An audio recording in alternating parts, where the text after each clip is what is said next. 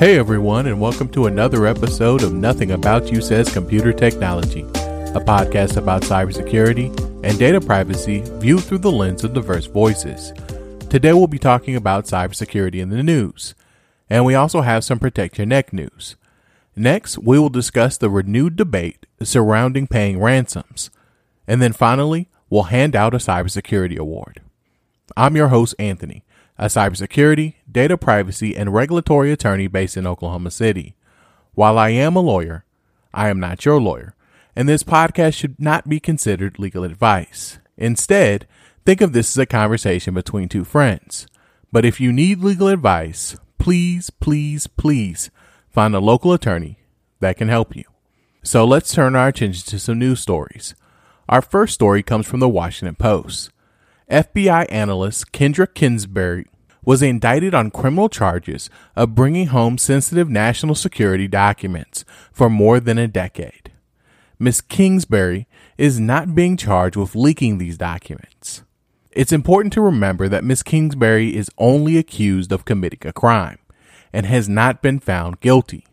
But this case is an important reminder of how a significant number of breaches are a result of employees violating policies that are in place to safeguard documents. Our next story comes from Bleeping Computer. Insurance company Axia's offices in Thailand, Malaysia, Hong Kong, and the Philippines were a victim of a ransomware attack. The ransomware group that is claiming responsibility has said that they have stolen 3 terabytes of data from these offices. The ransomware group is claiming that they have also taken customers' medical reports, copies of ID cards, bank statements, claim forms, and contracts. We talk about ransomware attacks almost every week. So what makes this attack special? Well, this attack took place roughly a week after the insurance company announced that they would be dropping reimbursement for ransomware extortion payments when underwriting cyber insurance policies in France. According to the Associated Press, Air India announced that 10 years of passenger data was breached. According to the company, 4.5 million passengers were impacted by this data breach. This breach raises questions regarding record retention. Part of the reason that these breaches impact so many people is because the records that the airlines kept go back for 10 years. Companies should be asking how long they need to keep information. And customers should know that when they give companies access to their information, that it will only be kept for as long as necessary. We also have some Protect Your Neck news.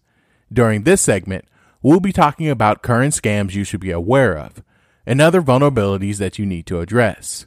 Think of this as Patch Tuesday and a cybersecurity incident report rolled all into one. The FTC issued a customer data report warning the public of cryptocurrency scams. One of the scams that the FTC identified is the giveaway scam, where criminals impersonate celebrities and promise to immediately multiply the cryptocurrency that you send to them.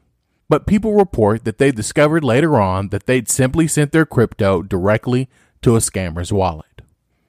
Another interesting thing about this type of scam is that since October of 2020, people aged 20 to 49 were over 5 times more likely to report losing money on cryptocurrency investment scams than older age groups.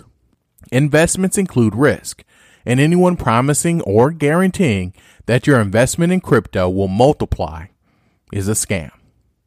Our second piece of Protect Your Neck news comes from Hacker News. Android issued patches for bugs that had been exploited in the wild. If any of these bugs are exploited, a criminal can take over an unsuspecting person's device. Fortunately, these bugs have been patched. So if you use an Android device, please update your device.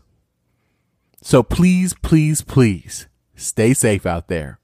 Or as the Wu-Tang Clan tells us, watch your step, kid, and protect your neck. Our main topic today is about the renewed discussion about whether companies should pay ransomwares. Following the ransomware attack at Colonial Pipeline, the company agreed to pay $4.4 million in a ransom. This news renewed discussions of whether companies should pay ransoms or whether the United States government should ban companies from paying ransoms. The problem with paying ransoms is that you are relying on criminals to provide you with a de-encryption key. Companies have to trust that criminals will not only honor their word and provide the key, but you have to hope that the key actually works. Another issue with paying ransoms is what are the criminals doing with the money?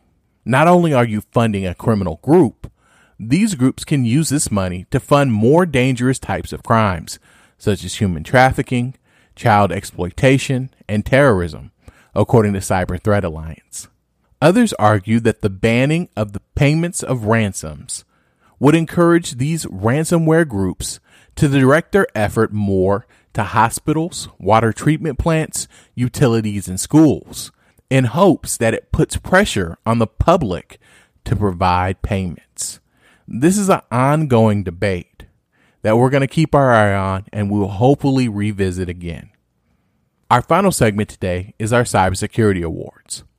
This week, I have one award I want to hand out, and it's the French Montana Stay Scheming Award. Last week, we talked about how ransomware groups are using double extortion. According to Cyware, criminals are starting to use triple extortion schemes with ransomware. This is where a cyber criminal encrypts a computer and asks for a ransom. So that's extortion number one. The criminals also steal the most sensitive or important information from the system. So even if a company chooses not to pay the ransom to unencrypt their information, the cyber criminal can still extort the company by threatening to leak the stolen documents. That's extortion number two. Now criminals are pressuring third parties related to the victims, like service providers and a company's customers whose data may have been exposed, to get the victim or the third party to pay a ransom. And that's extortion number three. Thank you so much for joining us today on Nothing About You Says Computer Technology. Please subscribe, rate, and review us on iTunes, Stitcher, and Spotify. You can also visit the show's website at nothingaboutyou.com. I'm your host, Anthony, and we'll see everyone next week.